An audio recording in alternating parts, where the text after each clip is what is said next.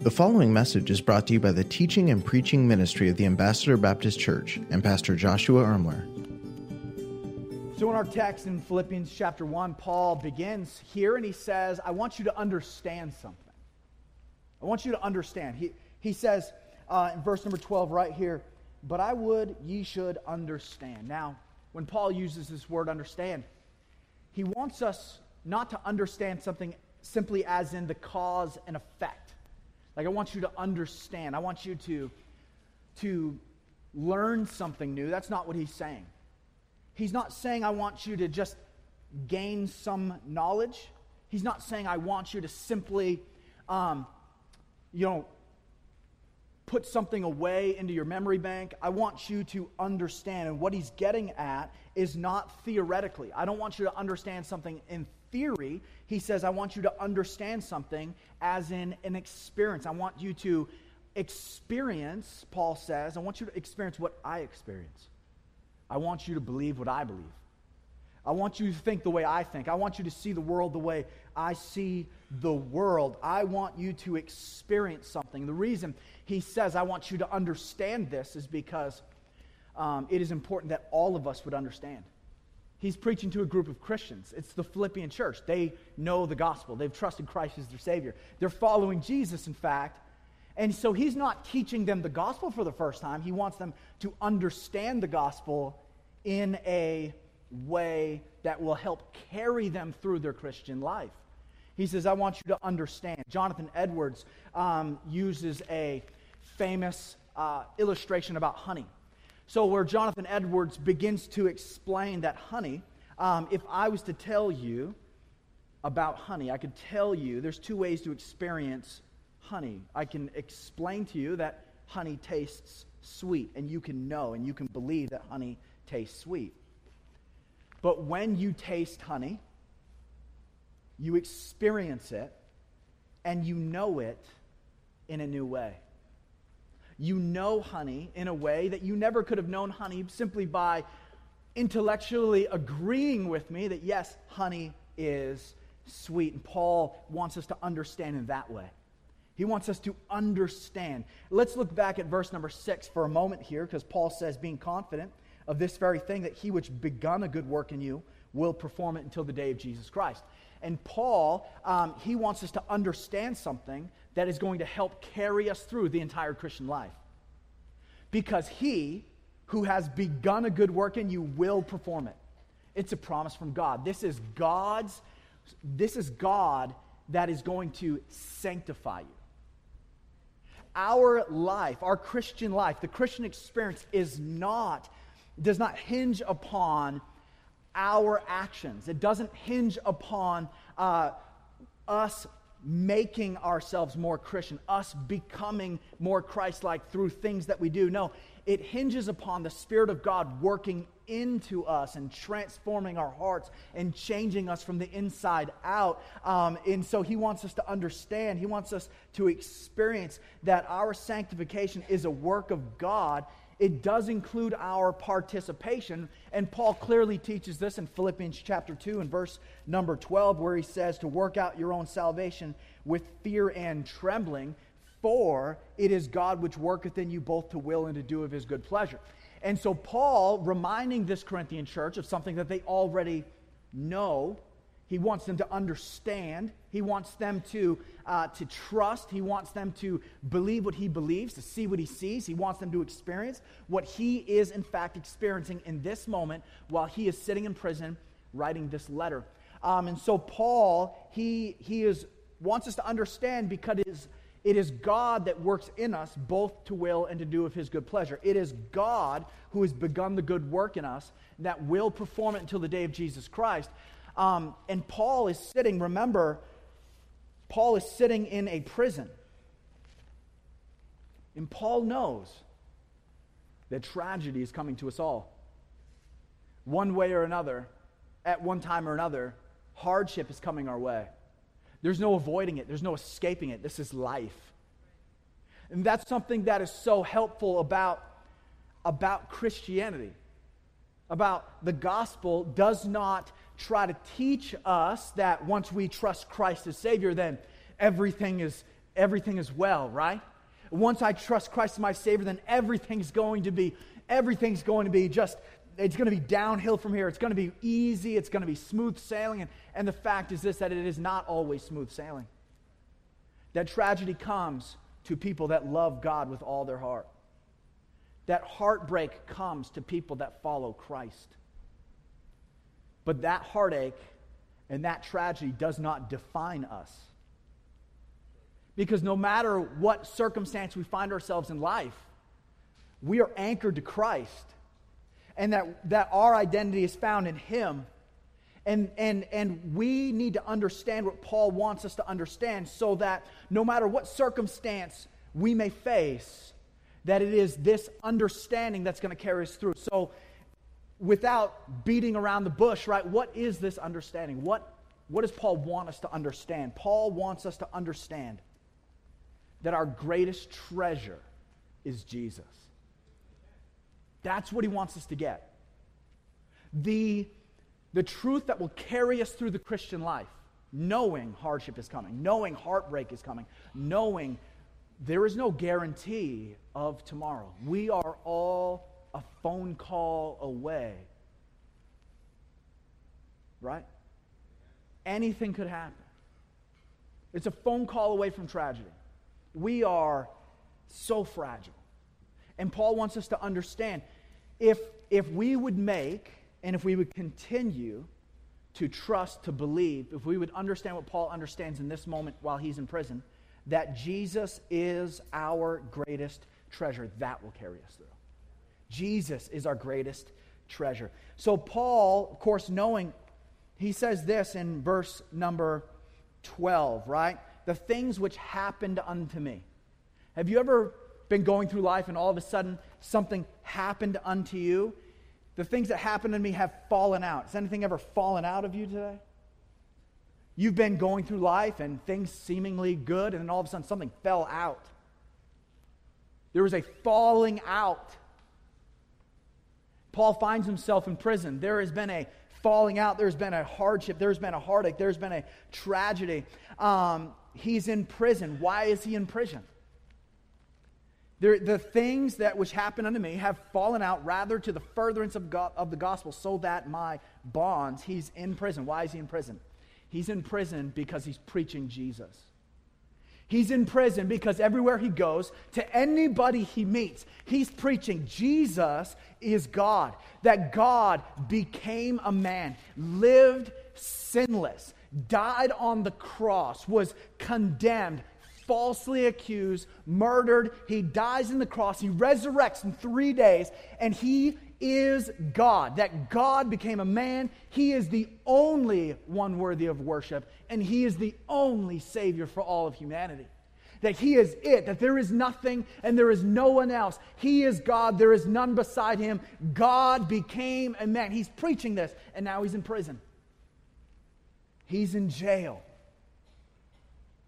Is he discouraged? Is he downtrodden? Is he heartbroken? Where is he at?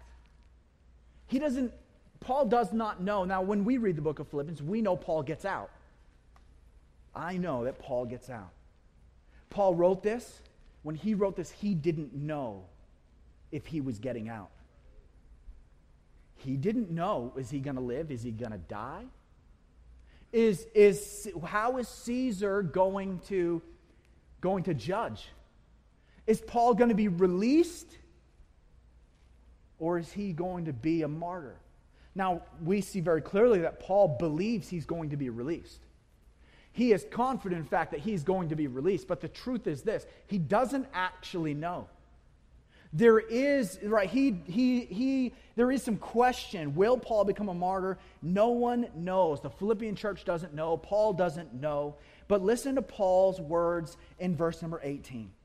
What then, notwithstanding, every way, whether in pretense or in truth, Christ is preached, right?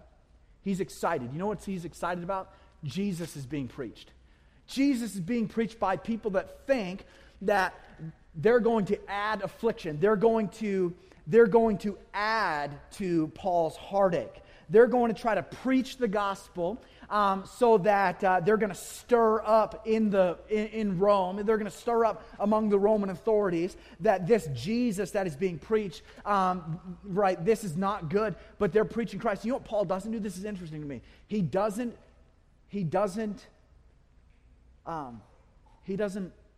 say anything against them because they're apparently preaching Jesus well. Do you know not all people that preach Jesus are preaching Jesus well? There are a lot of people that would use the name of Jesus that what they preach is a different Jesus. Paul talks about to the Galatian church. They're preaching a different gospel. It's not the gospel. They're preaching something that isn't a gospel. They're trying to push it off as the gospel. They're not preaching Jesus. They're using Jesus' name. They're even referencing maybe the Gospels, but they're not actually preaching Jesus. Now, Paul doesn't say that they are preaching heresy. You know what he says? I am glad that Jesus is being preached. Apparently, these people that don't love Paul, they're preaching Jesus well. And so Paul doesn't care. Oh, they're preaching Jesus of pretense, not sincerely. He says, I'm just glad they're preaching Jesus. And not only that is some of the Christians that Paul has been mentoring and serving and loving and preaching to, they've become emboldened because Paul is now in prison for preaching the gospel. Let's put it like this. What if Pastor Josh is put into prison? Now I realize that you have several pastors that are able, when he's gone, right? Nick, he's preaching, and other people are preaching. But could you imagine, let's say the pastoral staff, they're all put in prison for preaching the gospel. What's going to happen? I'll tell you what's going to happen. People in this congregation that may not feel called to be pastors, you're going to become emboldened because nobody's preaching. The gospel needs to continue to be proclaimed. When the pastoral team is gone, the gospel needs to continue to be proclaimed. So you're going to stand up and you're going to preach. And while the pastoral team was doing such a wonderful job of preaching Christ, and now they're not there to preach Christ, now they're not there to lead the singing, and now they're not there, you are going to stand up, you're going to become emboldened, and you're going to say, you know what?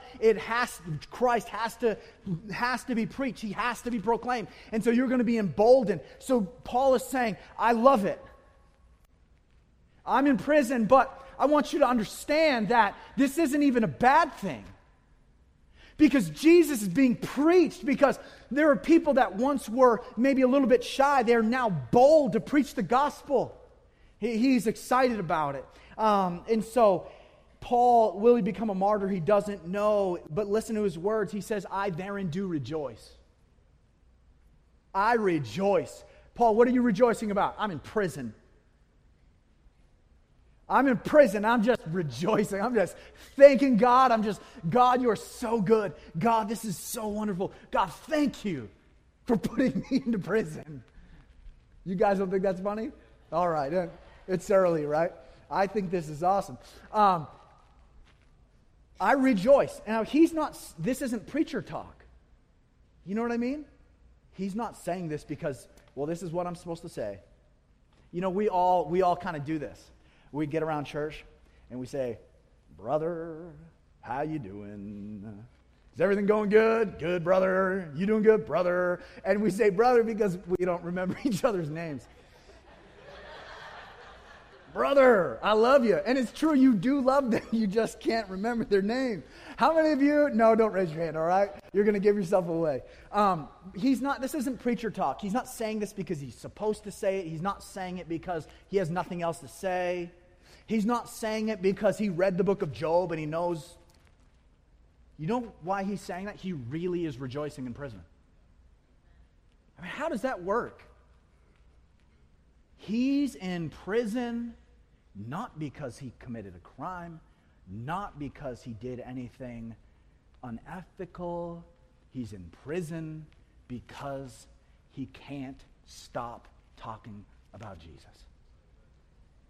And he says, I rejoice. How do you stop a man like that? Because it's not really about the Romans. They think if they can stop Paul, maybe they can stop the momentum of this movement. But the truth is that the movement was never about Paul in the first place. You can't stop the gospel because the gospel's not wrapped up in the leadership.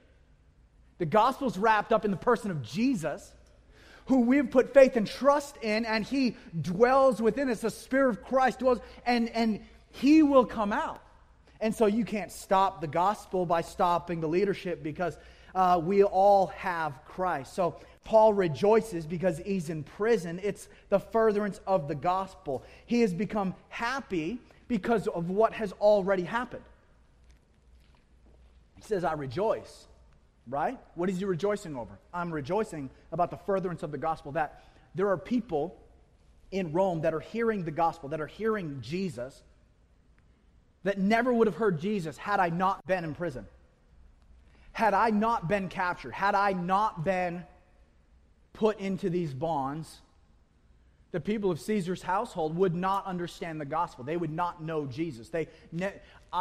Paul is, in effect, saying, I now have the opportunity to reach people with the gospel that I never could have reached with the gospel. And so I am thanking Jesus that I'm in prison, because now, even at Caesar's household, the name of Jesus is preached. And he is lifted up. He says, I rejoice about that. I rejoice in what has already happened.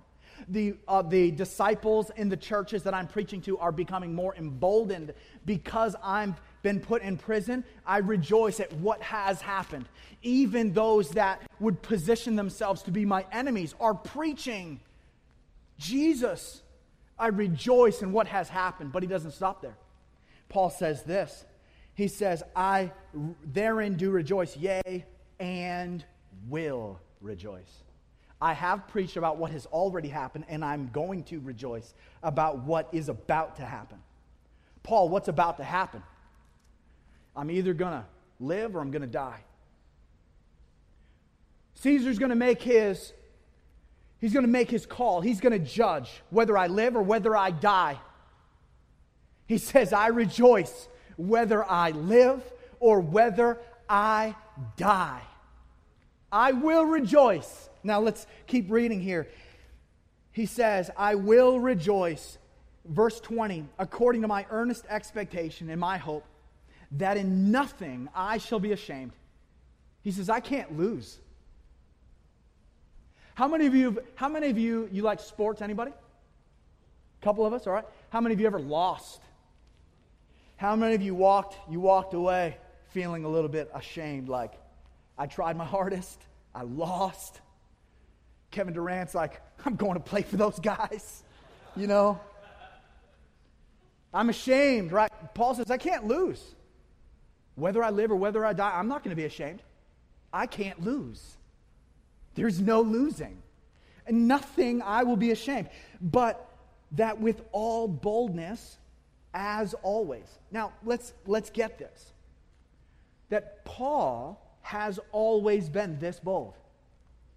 And so let's not imagine that when the pressure's really put on us, then we're going to become emboldened. Because the truth is this. If you're not loving and serving Jesus now, when it gets really hard, you're not going to love and serve Jesus then. He says, as always, so now also Christ shall be magnified. He says, the point of my life has always been to magnify Christ, to lift up Jesus, to make Jesus look good, to make sure that I am living for Him and loving Him, to magnify Christ. He says, in nothing I shall be ashamed, but that with all boldness as always, so now also Christ shall be magnified in my body, whether it be by life or by death. I rejoice in what's about to happen, because it doesn't matter if I live, it doesn't matter if I die, because either way, I'm going to magnify Jesus. I'm going to make Jesus seen in my life or my death. Jesus is going to be known. Jesus is going to be lifted up. Jesus is going to be made more famous. Jesus is going to be made to look good, whether I live or whether I die. I'm not going to be ashamed. I can't lose. My life has always been about just magnifying Jesus, and that's why I will rejoice whether I live or whether I die. My circumstances can't change this. My stuff can't hinder this. There is nothing that's holding me back. He says, my treasure is in Jesus. My treasure is Jesus. He is everything to me. He is my all in all. He is life. It doesn't matter whether I live or whether I die. I'm going to magnify Jesus. I rejoice in whatever is about to happen.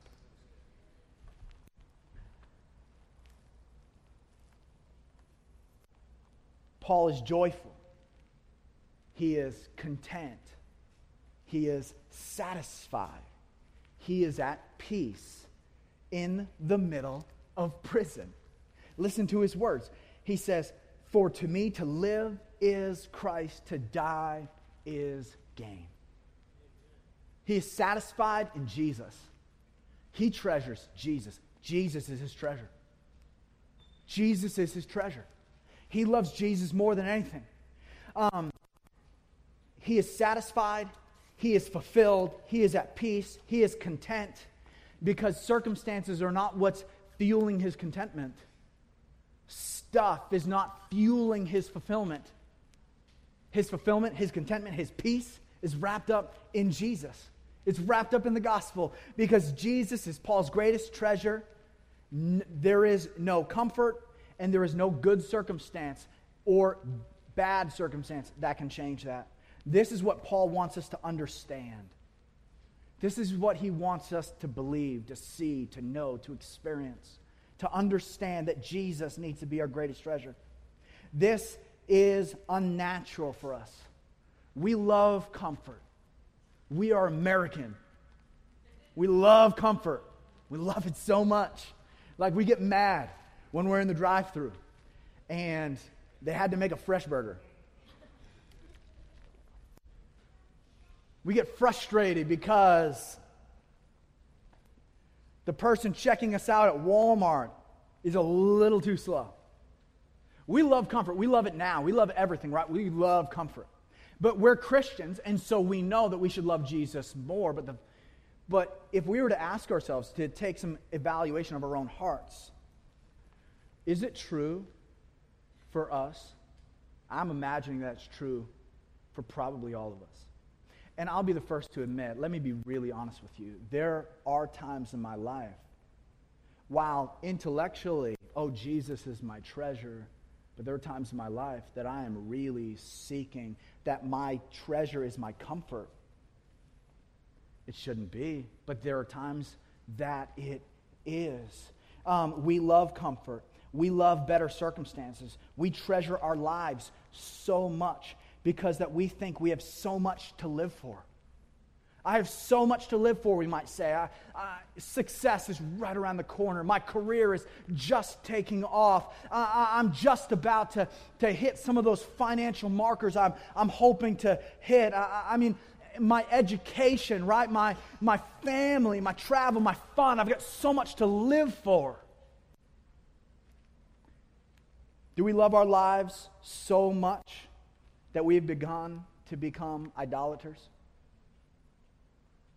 Do we love our own lives so much? Remember what Jesus said?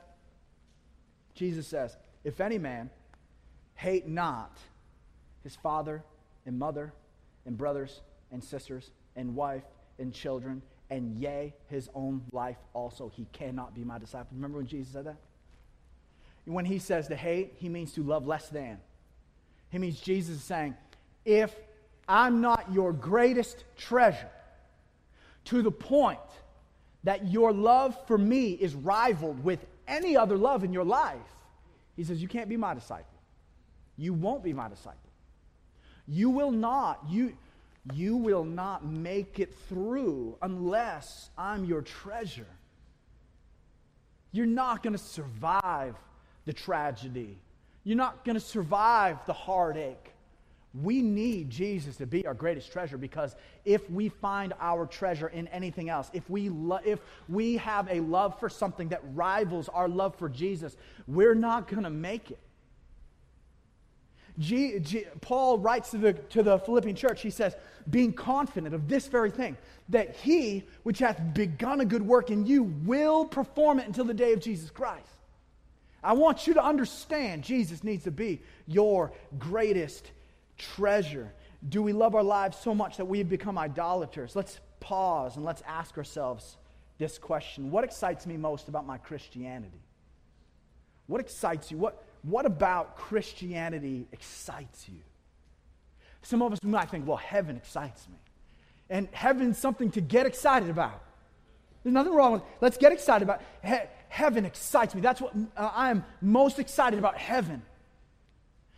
Now, some of us, we might be really excited about heaven because one day our pain is going to be all over. Amen. And that's good. One day, there'll be no more heartache. There'll be no more tears. There'll be no more crying. And we say amen to that. And one day, we're going to have a grand reunion with all those that have gone before. And we say amen to that. But let's be very, very careful. Because what should excite us about heaven is Jesus and Jesus alone. This is what Paul says just a few verses down. In verse number 23, for I am in a strait betwixt two, having a desire to depart and to be with Christ, which is far better. Do you know, Paul's excited about heaven too. He's really excited about it. He says it'd be far better. But you know why he says it'd be far better? He's not saying it's far better because I won't be whipped again.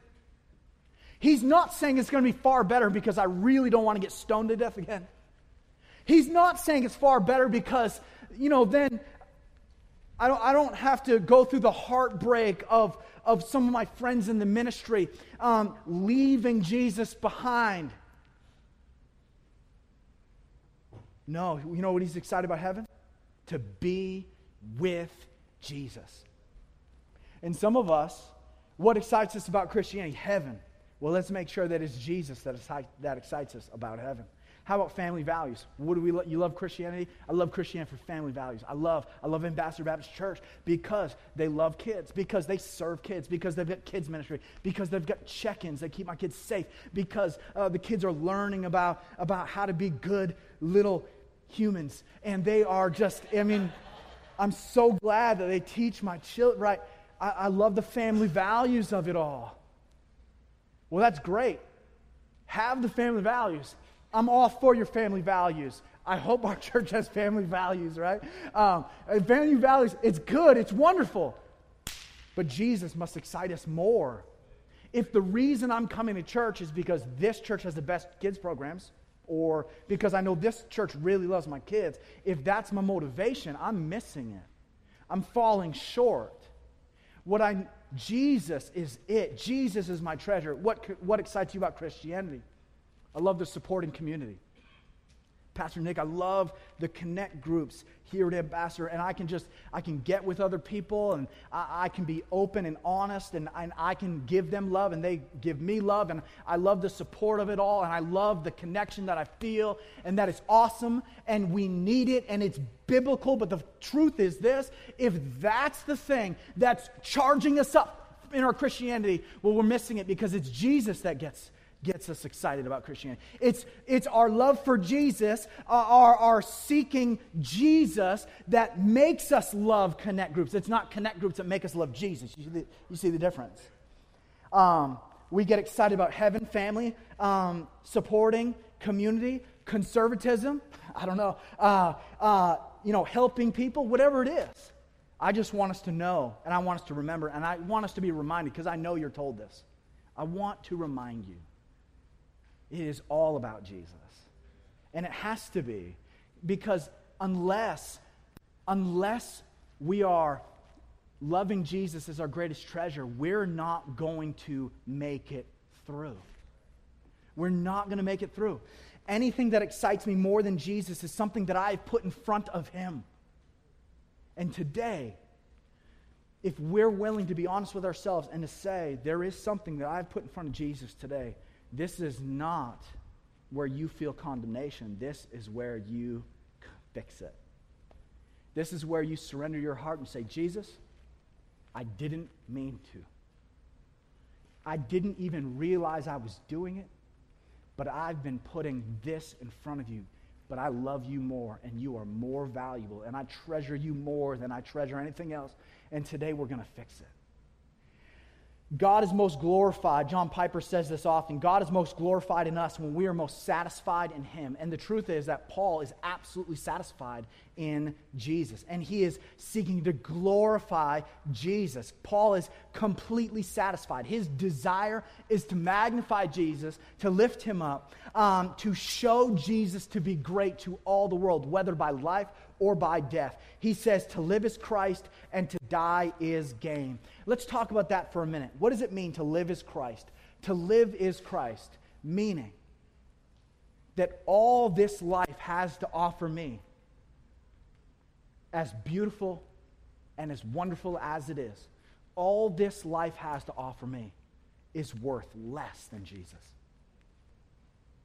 To live is Christ. Jesus is my treasure. I treasure Jesus above anything else in life. I treasure Jesus above my comfort. I treasure Jesus above my money. I treasure Jesus above my financial portfolio. I treasure Jesus above everyone and everything.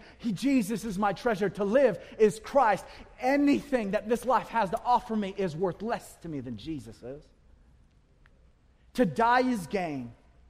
All that death might take from me in this life, all that death might take away from me, is worth less to me than Jesus. To die is gain. All that death can take away is worth less to me than Jesus. Jesus is my treasure. When we understand what Paul understands, what will that look like? When we experience, when we understand, when we believe, when we think, when our lives are truly influenced, if we understand, if we get. You know, this word understand, Paul uses it again in Philippians chapter 3 when he says that I may know Him. I want to know Him. What's Paul say? I want to know Him more than anything in life. I want to know Him. Jesus is my treasure. I want to know Him. When we understand, when we begin to understand, because we will never fully grasp Jesus. We will never fully. There is always more to know. Jesus is bottomless. He is inexhaustible. Okay, you're never gonna know everything there is to know about Jesus. Jesus is never gonna get boring to you. You can keep learning. You can be a Christian for 20, 30, 40, 50, 60 years, and Jesus just keeps getting sweeter, and Jesus keeps getting better because we keep learning and growing and realizing that Jesus loves us in this way, and He loves me in this way and that way, and Jesus, it's amazing to know Him, to understand. When we begin to understand what Paul wants us to understand, that Jesus is the greatest treasure, what's that going to look like? Well, let me give you a few ideas of what it'll look like. First, we will become content. When we understand what Paul understands, we will become content. We will become full of joy. We will become full of peace. And we will be satisfied. And circumstances can never take that away from us. Why? Because we understand what Paul is getting us to. We understand Jesus is my greatest treasure. And so circumstances of life, whether good or bad, if I lose everything, I still have Jesus. But some of us losing everything isn't really the thing that's going to tear us away from Christ. For some of us, what's going to tear us away from Christ is if we become wildly successful and financially self-sufficient, where we went from rags to riches kind of thing.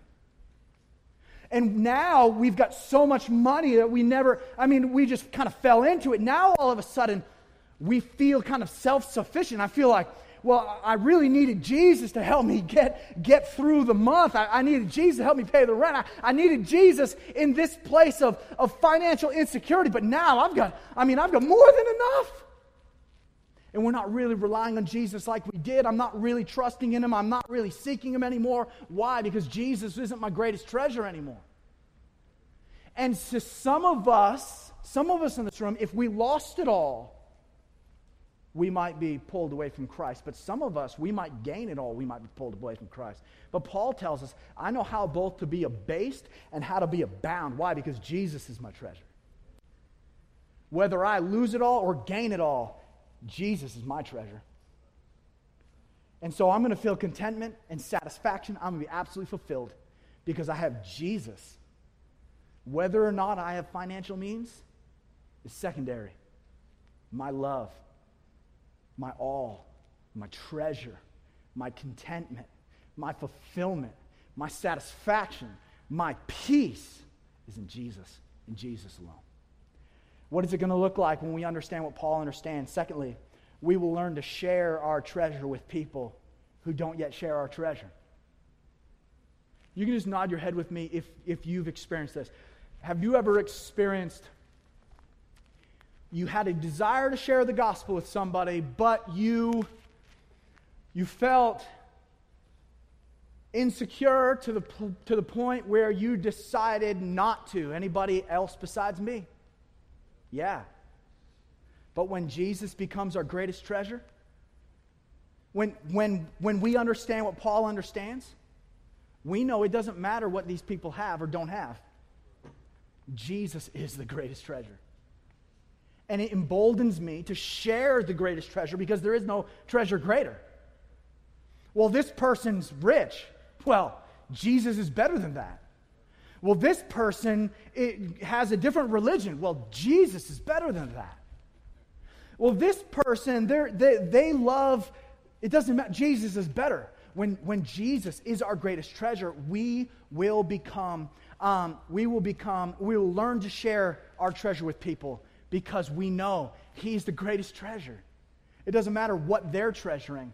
Jesus is better. What will it look like when we begin to treasure Jesus above all? Thirdly, we will overcome sins that had previously made us slaves because we know Jesus is better. Paul writes to the Roman church in Romans 6, he says, "Know ye not to whom you yield yourselves servants to obey, his servants ye are to whom you obey." Now we all understand this because you sing this all the time and you've been right. We all understand that we are redeemed. We are freed from the bondage of sin. Amen? But in our everyday practical living, some of us are still being dominated by sin. This is a pretty big room. There's enough people here that I'm not thinking badly of you, but I know this, in a crowd this size, there's probably some men in this room that you're being dominated by pornography. I say this to my church, so don't misunderstand me. I love you. But there are some men in this room right now that are being dominated. You are a slave to sexual lust. You are a slave to it. And this is not me condemning you. This is me saying you need to make Jesus your greatest treasure because your only hope to overcoming that is Jesus. There's no steps. There's nothing. There is, when Jesus becomes your greatest treasure, you are able to begin overcoming things that in 10 years you look back and you think, I once was addicted to this. I no longer am.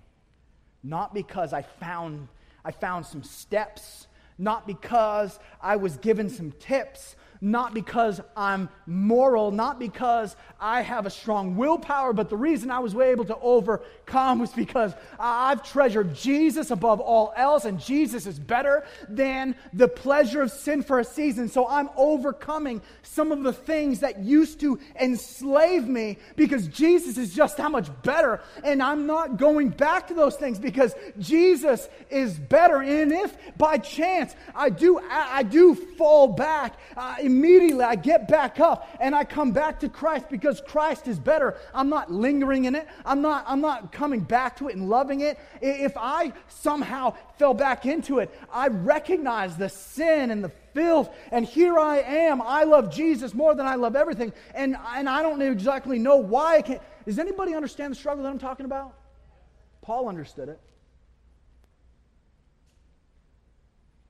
Paul said, that I know what is good, but how to perform that which is good I find not. He says, I know what's good, I know what's wrong, I know what's wonderful, I know what's self-destructive. Now, I don't think Paul was struggling with a pornography addiction. You know what I think he was struggling with? He's probably struggling with some pride. Why do I think that? Well, because that's a basic human nature. That is like our natural heart's default position is pride. And he's got to fight it every day. But Paul is overcoming because he treasures Jesus. Fourthly, what will it look like? We will love more completely because we have begun to understand God's love more completely. We are going to love. You're going to love your spouse better. You're going to love your kids better. You're going to love your coworkers. You're going to love your neighbors. You're going to love people better. Why? Because you are understanding God's love for you better. You're treasuring Jesus above all, and you are realizing and learning and experiencing the love of Jesus in such a way that it changes the way you love. How is treasuring Jesus, what's this going to look like? Well, I'm going to love church, not because of programs, but because this is where we congregate as a family. And I'm not even always going to agree with everything. I'm not going to agree with Pastor Josh on everything, and that's okay. But I'm going to love church anyway. I'm not going to let some minor disagreement derail me from church, because church isn't about Pastor Josh. Church isn't about Jenny. Church isn't about Ben. Church isn't about Nick. Church is about Jesus. I came here to worship Jesus today. It's not about the programs. Well, they cut my favorite program. They didn't cut Jesus? Keep coming, right? I'm going to love church. Why? Because this is where we lift up Jesus together. This is where we lift up Jesus. Number 6, what's it going to look like? Well, we will more easily spend time in prayer and Bible study because we see God's Word as life-giving and prayer as precious, intimate, personal time. How many of you like me? Now, I'm going to be really honest with you. I'm almost done. I mean, like I'm almost done. Stay with me, all right? I love you guys. I know Pastor Josh preaches for like 2 hours. This is early, okay? How many of you in this room, you just nod with me if you know what I'm talking about. You know you should read more or pray more, and you wish you read more and wish you prayed more, and there are times that you even try to read more and try to pray more, but it can be, sometimes it doesn't feel like worship in that moment. It feels more like work. Anybody? You with me? Okay, I'm nodding my head because this is true about me. Okay? Or I'm with you. You and me, we are the same. Okay? Now, when Jesus is our greatest treasure, we more easily spend time in the Word. Because when Jesus is my greatest treasure, these are words of life. And when Jesus is my greatest treasure, I more easily spend time in prayer. You know why? Because it's not a duty anymore. It's not a duty like it used to be, because, well, this is now becoming personal, intimate time between me and God. Why? Jesus is my greatest treasure. It's changing everything about me. That's the point. When Jesus is your greatest treasure, it changes everything about you. Question, church, just be vocal with me just for a minute. I know we're Baptists, right? Do we all want Jesus to be our greatest treasure? I know you do. I know you do. Right? I do too. Now, this is our need, and this is our need. Every single person in this room has this need. You know why? Because we're prone to wander. Lord, I feel it. Prone to leave the God I love. We don't even want to. We have no intention to, but we're prone to wander. We all need this. Look at Philippians 3, and we're going to close. Paul, he says, I want you to understand what I understand, right? Philippians chapter 3, Verse number 12, not as though I had already attained. Either we're already perfect, but I follow after, if that I may apprehend that for which also I am apprehended of Christ Jesus. What's he saying? I want to know him, verse 10. And I'm seeking to know him. I am seeking to apprehend Jesus because he has already apprehended me. I'm seeking to know him. I'm seeking to understand who he is, what he has done for me. I'm seeking to dive into the gospel. I'm seeking to make him my greatest treasure in life, right? I count not my life. He said, what does he say? I count not myself to have apprehended. Even Paul himself says, I've not even yet got it all. You know what Paul says? I want you to understand this, church. I want you to understand Jesus needs to be your greatest treasure. You know what Paul says at the end of the book? I'm still chasing after to make Jesus my greatest treasure. You know what that tells me? That every heart in this room needs to make sure Jesus is their greatest treasure. Because this is never a one-time decision. Oh yeah, I made Jesus my greatest treasure on July 10th, 2016. It doesn't work like that. Making Jesus our greatest treasure is something that needs to continually be happening in us. We must be doers of the word and not hearers only. Paul says, I am apprehending that for which I am also apprehended. Remember that Jesus died for us. Why did Jesus die for us? Jesus dies for us to have you for himself. You think Jesus' greatest motivation for dying for you was for you? Jesus' greatest motivation for dying for you was for him to have you. Jesus dies for us so that he can have you and so that you can be complete in him. Because without Jesus, we'll never be complete. Without Jesus, we'll never be satisfied. It doesn't matter where we look. It doesn't matter where we search for peace or fulfillment or joy. It doesn't matter what we search, where we search.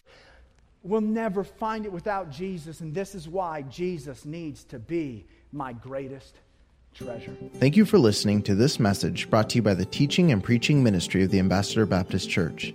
If this message was a blessing to you, please consider leaving us a review or sharing the message on social media. Thanks once again for tuning in.